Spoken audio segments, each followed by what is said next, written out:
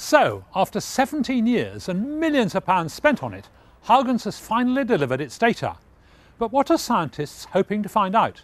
Well, curiously, one of the things they're hoping to find out about is the Earth, because Titan is strangely similar to the early Earth. It's got a similar atmosphere, and maybe scientists can get clues as to how life might have started on Earth.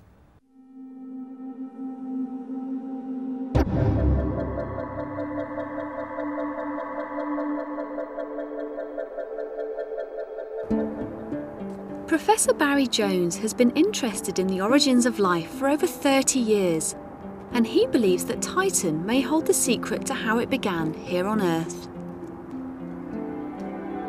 We're excited about Titan because we think that its atmosphere is a model for the early atmosphere on Earth. And it was at that time that life got going on Earth. So Titan may well hold the key to life on Earth, and therefore how life might originate almost anywhere in the universe.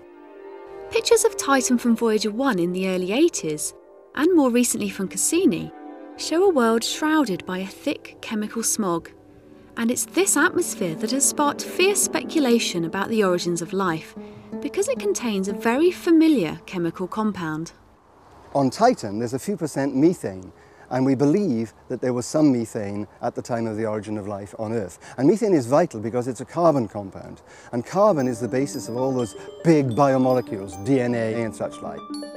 It's hoped that Huygens will find some of the precursors to DNA in Titan's atmosphere, proving not only that they can form spontaneously on the far side of the solar system, but almost certainly that they formed this way on the early Earth 4,000 million years ago.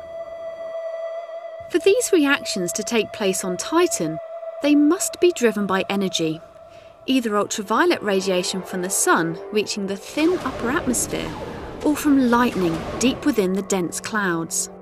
It's thought that these complex molecules may then rain down from the stormy sky within droplets of methane and ethane onto a landscape sculpted from solid water ice.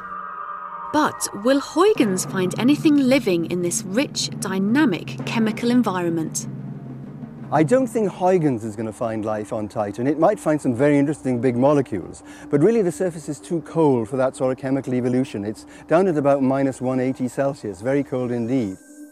But it's also been speculated that Titan's frozen landscape may be home to volcanoes, spouting liquid water and fed by a vast salty ocean tens of kilometres beneath the crust. In such an ocean, it's possible, just possible, there could be life. Even more speculatively, in the core of Titan, which is most of the mass of Titan, which is rocky, there could be enough heat generated to give us a little bit like those black smokers, on the ocean floors on Earth. And there just could be life in the rocky center of Titan, would you believe it?